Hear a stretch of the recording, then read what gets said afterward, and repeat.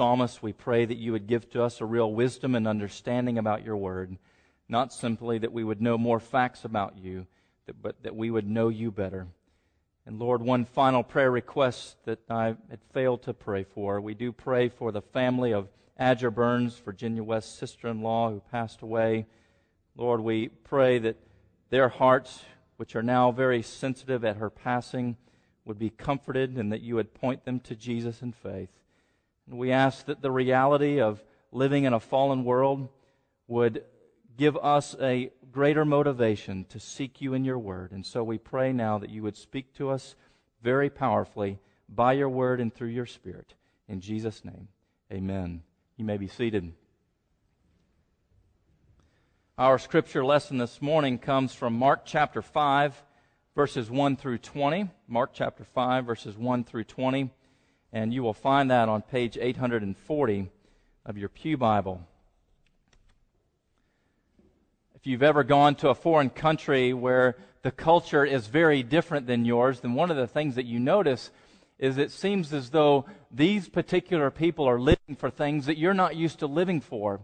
And in some places that I've been, one of the things that I've noticed is that it seems as though some people of different cultures are actually bound to serving things that I feel as though I am not bound to serve. And I think it makes us reflect upon ourselves and ask, what are the things that we are enslaved to that we may not actually realize?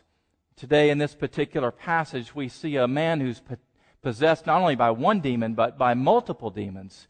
And he is enslaved in bondage to Satan and to all of his dark forces.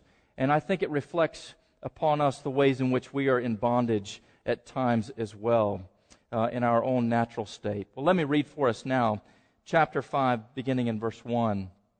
They came to the other side of the sea, that is, Jesus and his disciples, to the country of the Gerasenes.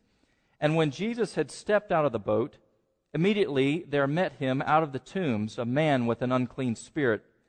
He lived among the tombs, and no one could bind him anymore, not even with a chain, for he had often been bound with shackles and chains, but he wrenched the chains apart, and he broke the shackles in pieces. No one had the strength to subdue him. Night and day among the tombs and on the mountains, he was always crying out and cutting himself with stones. When he saw Jesus from afar, he ran and fell down before him. And crying out with a loud voice, he said, "What have you to do with me, Jesus, Son of the Most High God? I adjure you by God, do not torment me."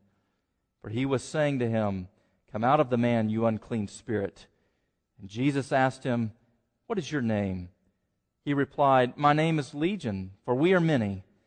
And he begged him earnestly not to send them out of the country. Now a great herd of pigs was feeding there on the hillside, and they begged him, saying, "Send us to the pigs, let us enter them." So he gave them permission, and the unclean spirits came out and entered the pigs, and the herd, numbering about 2,000, rushed down the steep bank into the sea and were drowned in the sea. The herdsmen fled and told it in the city and in the country, and people came to see what it was that had happened. And they came to Jesus and saw the demon-possessed man, the one who had the legion, sitting there, clothed and in his right mind. And they were afraid. And those who had seen it described to them what had happened to the demon-possessed man and to the pigs. And they began to beg Jesus to depart from their region. As he was getting into the boat, the man who had been possessed with demons begged him that he might be with him. And he did not permit him, but said to him, "Go home to your friends and tell them how much the Lord has done for you and how he has had mercy on you." And he went away and began to proclaim in the Decapolis how much Jesus had done for him, and everyone marveled. Just the other night, Sally and I were watching the news, and we saw the story of a middle-aged woman by the name of Ariel. She was seeking to become to compete in rowing. And one of the things that made this especially interesting is that she is blind. And so she has to listen to the cues that are given, and she has to feel the boat as it shifts, and she has to hear the other rowers row. And during the course of the interview, what came out was that she had become blind about 20 years prior. And the reason that she became blind was because somebody decided that they would enter into whatever drugstore that she had gone into and tamper with the eye drops, adding drain cleaner to them, so that nearly immediately as she dropped the drops into her eye, she knew that there was something wrong, and she had become blind. Now, we see those types of stories on the news and read them in the paper or on the internet, and one of the things that comes to mind is, who would do such a thing like that? And the answer to the question is, well, someone who wants to do harm, someone who wants to bring destruction into somebody else's life. And that's exactly what we see here with these demons. They are bent on destruction. They have no other agenda than to destroy God's good creation, and in fact, to seek to destroy and distort the image of God in man. And so what we find here is Jesus' encounter with this particular man who is demon-possessed. We're told that they came to the other side of the sea, having been through the storm with Jesus. And when Jesus stepped out of the boat, immediately there met him out of the tombs a man with an unclean spirit. Now, I want to mention several things that I think we learn from this. The first of this is the bondage of evil. The bondage of evil. We see here in this encounter between Jesus and the demon-possessed man really a picture of all spiritual bondage. Here, this man comes to Jesus who is living in the tombs. Now, he's basically been driven into this particular life, not only because he is possessed by multiple demons, but because the people in the city have driven him out of the city so that all that he can do now is live in caves in the side of a cliff that are used for tombs. Mark tells us that he has this unclean spirit within him. And we even find that not only does he have one unclean spirit, but he has thousands of unclean spirits living within him. His name is Legion, as he says, for we are many. And what we find about this man is that his whole body, his whole soul now has been so captivated and animated and empowered by the demons that he is at their disposal. He does whatever they want, and he's in bondage to these forces of darkness. And what I think it shows for us is really that it's emblematic for how everyone in their natural state is in spiritual bondage. The Apostle Paul, when he wrote to the Ephesians, he tells them, "And you were dead in the trespasses and sins in which you once walked, following the course of this world, following the prince of the power of the air, the spirit that is now at work in the sons of disobedience." In other words, everyone who is born into this world in their natural state, apart from the saving grace of Christ, is actually enslaved to the spiritual forces that are at work in this particular man. And so his bondage to these demons is actually a picture of the same bondage that we have once experienced, being in our own natural state and outside of Christ. And the tragedy of this man's life is that he is a visible manifestation of that bondage, so that he's in great torment and pain. And I think that we need to see now, what are the consequences then of such spiritual bondage? Well, there's two things I think we see in this man. The first is this: alienation. Alienation. Verses 3 and 4. He lived among the tombs. No one could bind him anymore, not even with a chain, for he had often been bound with shackles and chains, but he wrenched the chains apart, and he broke the shackles in pieces, and no one had the strength to subdue him. You could imagine this man who's not far from the small town adjacent to these particular tombs. He more than likely grew up in this particular town. People knew him. He had family there. He had friends there. He probably worked there. He maybe even had a particular business or trade that he was engaged in. He was known very well, and yet once he was possessed by the demons, what we're told is that he was so wild and crazy that they would bind him with chains. And yet even the chains could not hold him. And he would break the chains and he would destroy the shackles. And so the only thing that they are left to do is to drive him out into the hills, drive him up into the tombs where no one else wanted to go. Now he lives a solitary life, alienated from everyone. My friends, that's the effect that Satan wants to have on this world. And it's the effect that sin brings into our lives. It brings alienation from everyone else. When Adam and Eve had sinned in the garden, the very first thing that happened was blame shifting. Satan made me do it. She made me do it. Alienation immediately between husband and wife. Alienation even between God and His people. So that the prophet Isaiah can say, your sin has separated you from the Lord. What we see in this man is the same kind of alienation that we experience in our lives because of the sin that takes hold of our lives. You see, all the effects of sin have this tragic impact of alienating us from other people.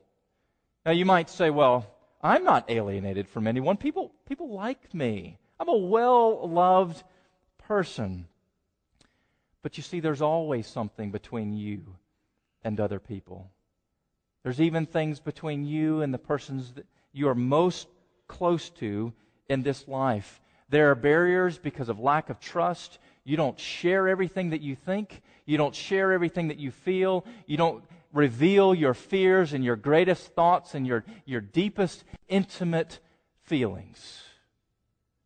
Because you're not really sure if the other person on the other end is trustworthy. You don't know if you want to reveal all of those things to them or not.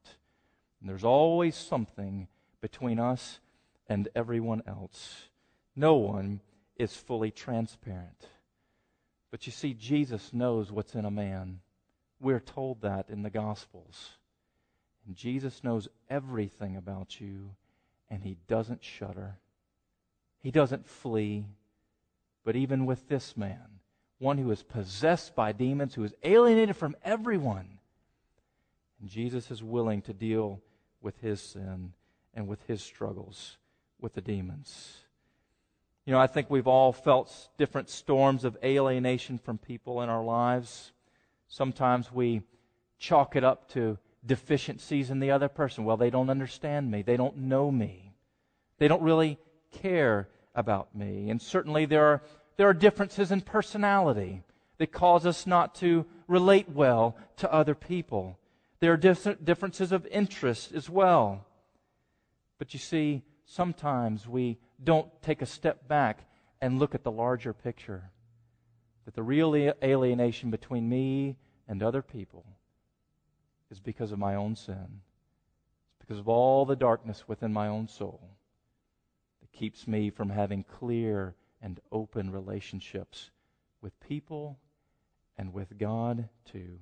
And the work of Satan is to do everything to oppose what God has sought to establish in this world, and that is to say that we would have relationships with no alienation, with no barriers. That's how He made Adam and Eve, and it's the work of salvation to once again draw people back together. Is that not what Paul goes on to say in Ephesians chapter 2? You were once aliens to the covenant of grace. But now He's made one person out of two. He's building a whole new community so that in the church what we begin to see is the recreation of all that God intended for humanity to have. That there would be no barriers between people.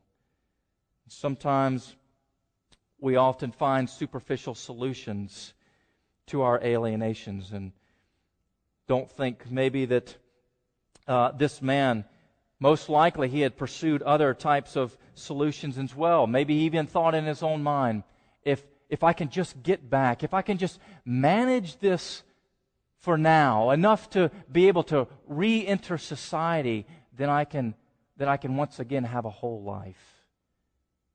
And I think what Jesus reveals to us here is that there's no other way outside of Christ.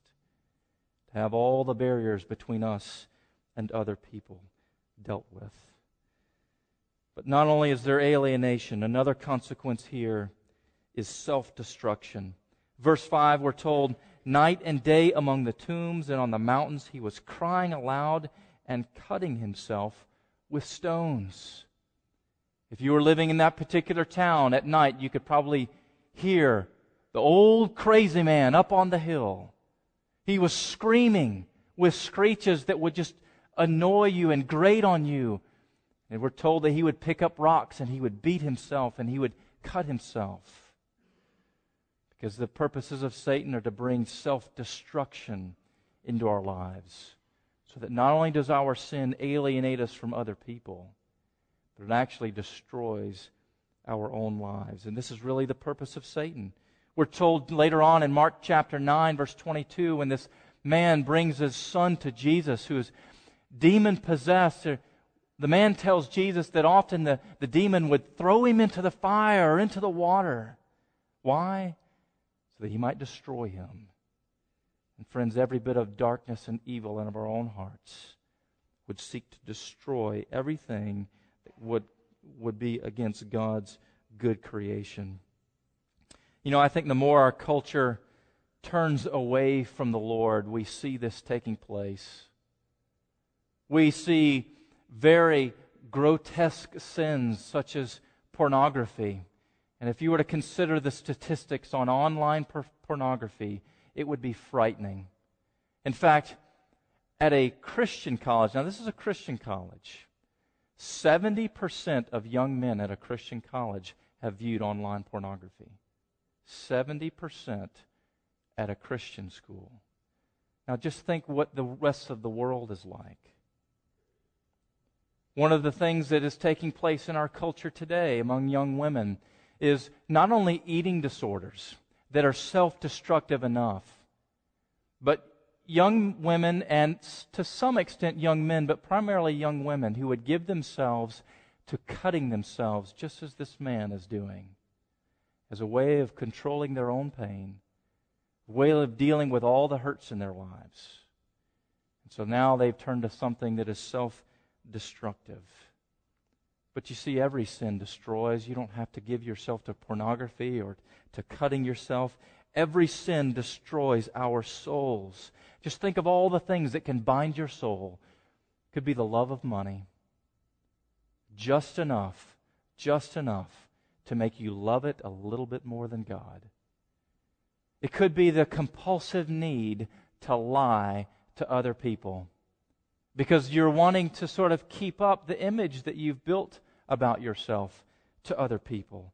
It might be the desire for approval from other people that just begins to distort how you live your life among them so that you're living for their praise rather than living for the glory of God. For some of us, it might actually be the pursuit of the safe life. Now that sounds fine. But sometimes the pursuit of the safe life, one that doesn't cost much, one that doesn't demand too much of us, one that won't put us in positions where we have to give something up. But we want what's comfortable. We want what's easy. And you see, that damages our soul because we're no longer out seeking to live for the Lord, but we're actually living for ourselves. And I think that's the greatest thing that the devil can bind our souls with, is simply self-love. Because at the end of the day, we'll make the choice to serve ourselves rather than to serve God. And you see, there's a cumulative effect of all this. Think of all the days and months and years that this man has been out among the tombs, screaming and beating himself and cutting himself with rocks. Just think how scarred his body must be. My friends, all the sin within our hearts leaves scars too, and it's a cumulative effect. And it's not until Christ comes and begins to bind up our wounds that all of a sudden those scars begin to heal a little bit. And that's the next thing that we see here, is the deliverance that Jesus can bring.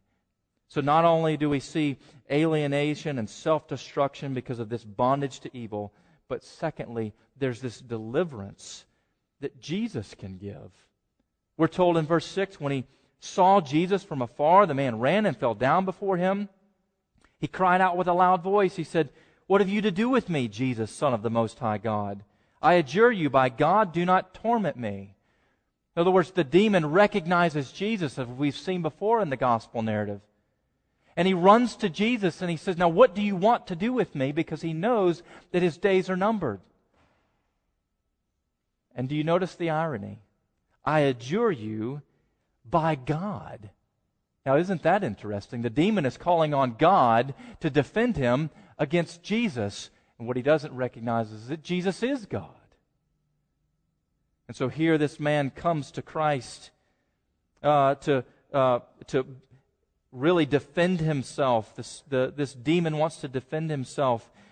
For, we're told in verse 8, Jesus was saying to him, "Come out of the man, you unclean spirit."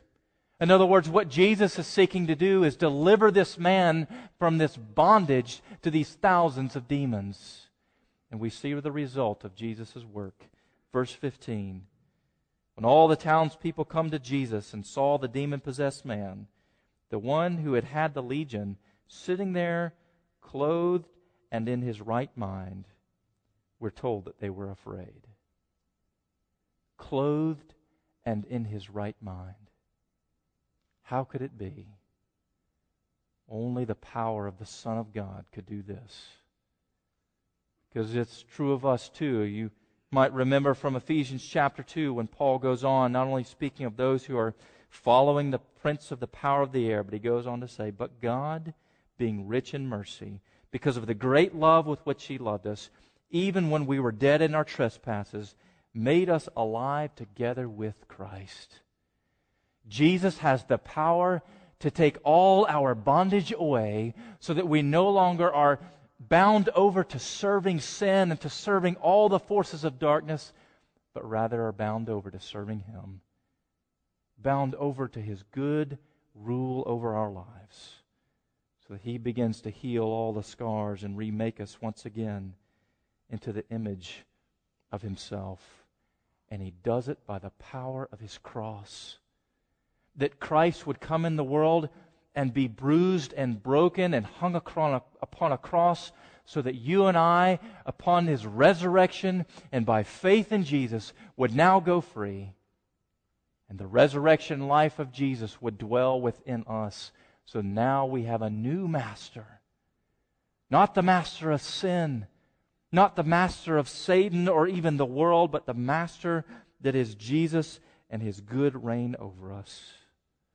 But notice this, how the evil spirits resist Jesus. Verse 10, He begged them earnestly not them to send them out of the country. We're told about this great herd of pigs, and so they begged Jesus, "Send us into the pigs." You see, what binds us does not want to go away easily. And you know that to be true in your own life. The sins that bind us want to hold on to us. They try to sink their roots deep down into our hearts so that every effort that we make is countered by another effort to pull back. And that's what's taking place here. Jesus, don't destroy us. We need to recognize that the only thing that can deliver us is Christ and His grace. And the irony here is that this man is driven to Jesus, maybe even by the very demon who doesn't want to be driven out. Because you see, sometimes it has to be so bad that even what binds us ends up driving us to Jesus. We have to recognize just how bad we really are, just how far into bondage we really are, just how much our particular sins lay hold of us. And it's when we understand that reality that we begin to run to Jesus and say, "Please deliver me. Please deliver me." And the only one who can is Christ. The question is, are we willing? Are we willing? Because sometimes we want to hold on to what binds us. What we have to learn is that we have to come to Jesus, that He might take everything away.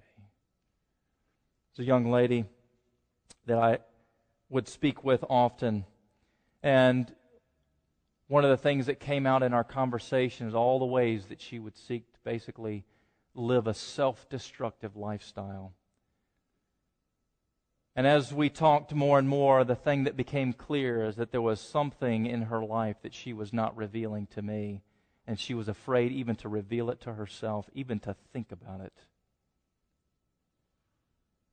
And what I finally asked her one day is I said, if you're so afraid to tell me or anybody else, can you tell God? And she wasn't sure she could do that. She was afraid to go to Him and tell Him what had happened to her. And sometimes we're so afraid to go to God and say, Lord, I am bound by this. Please take it away. Please take it away. One day she finally did.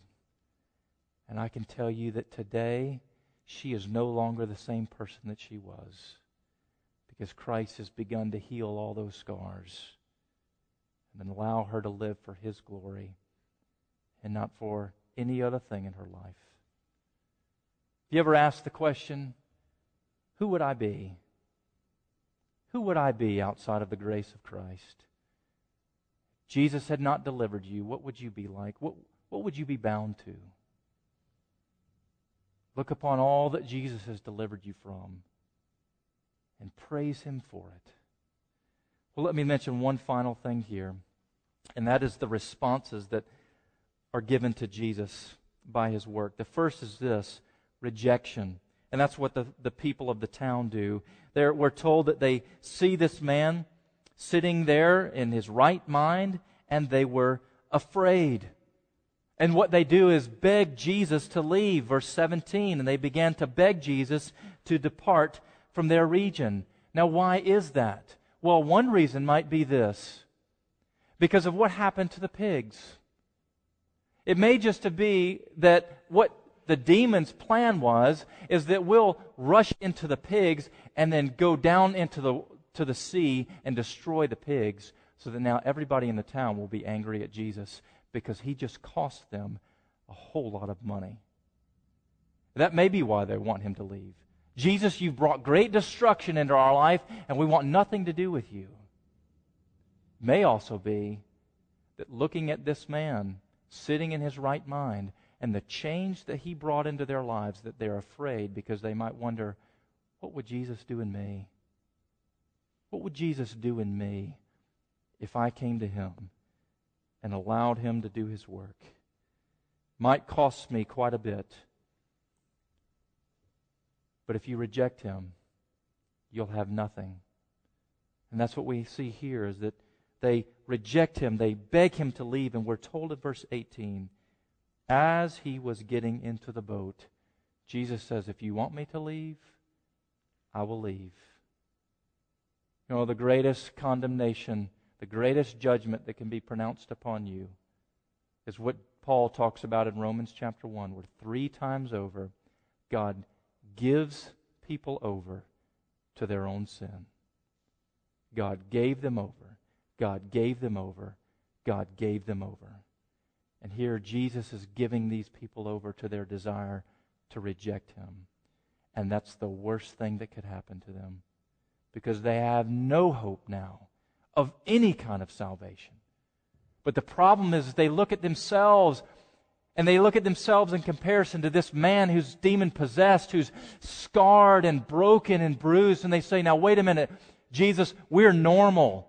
We don't need you. And if we look at ourselves and we say, well, we're normal people. We dress up well. We go to church. We're law-abiding citizens. We do everything well. We're respectable kinds of people. You see, if that's how we think about ourselves, then we'll have nothing to do with Jesus. And sadly, for people who say that, he will just get in the boat and go to the other side. But look at the other reaction here. It's one of gratitude. This man, verse 18, Jesus is getting into the boat, and the man who had been possessed with demons begged him that he might be with him. Those who have experienced such a great deliverance, who have been freed from the bondage of their own sin, now run to Jesus and say, Jesus, I want to be with you. I don't even want to go back to the town. My desire is to be with you. But notice what Jesus does. Verse 19. He did not permit him to go with him, but said to him, go home to your friends and tell them how much the Lord has done for you and how he has had mercy on you. And this man went away and began to proclaim in the Decapolis, that's a large region, how much Jesus had done for him, and everyone marveled. Is there a greater witness to Christ? Is there a greater evangelist than the one who knows how much he's been delivered from sin? The one who knows that he's been alienated and now has been restored. The one who knows he's been delivered from the self-destructive lifestyle that he once lived. That's the greatest evangelist that there is. And the degree to which we've been delivered, and understand how much we've been delivered, to that degree we will be used by Jesus to go into the world and say, now let me tell you about a man who delivered me from the worst bondage I could ever imagine. You remember the woman at the well? She came to the well in the middle of the day expecting to see no one there. And she sees Jesus. Jesus begins to have a conversation with her. He asks for water. And what he ends up doing is offering her a water that she does not have for herself. A living water, so that she doesn't have to keep coming to this well day by day to draw it out. And she says, give me this water. And so he says, now go bring your husband and come here. You see, he's got to show her need of this living water before she can actually cling to it and drink from it. And in the course of things, one of the things that happens is Jesus begins to reveal things about her. And though they have this theological discussion, he will not let her get sidetracked, and ultimately reveals to her that he is the Savior of her soul. So that what does she do?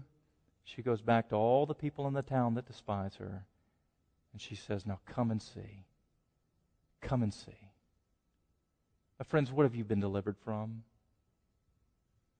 What work does Jesus still need to do in your heart? The more you understand that he and he alone can deliver you, and the more you experience that in your own life, then you want to do like this man. You want to be with Jesus, and you want to go tell everyone you know, let me tell you about the man who delivered me from everything that I was in bondage to. What a glorious Savior we have. Let's pray. Heavenly Father, you have shown great mercy to us. We thank you that though our lives are scarred, though our hearts are bruised and broken, sometimes in ways we do not even understand, you are merciful and you are able to bring freedom from that bondage.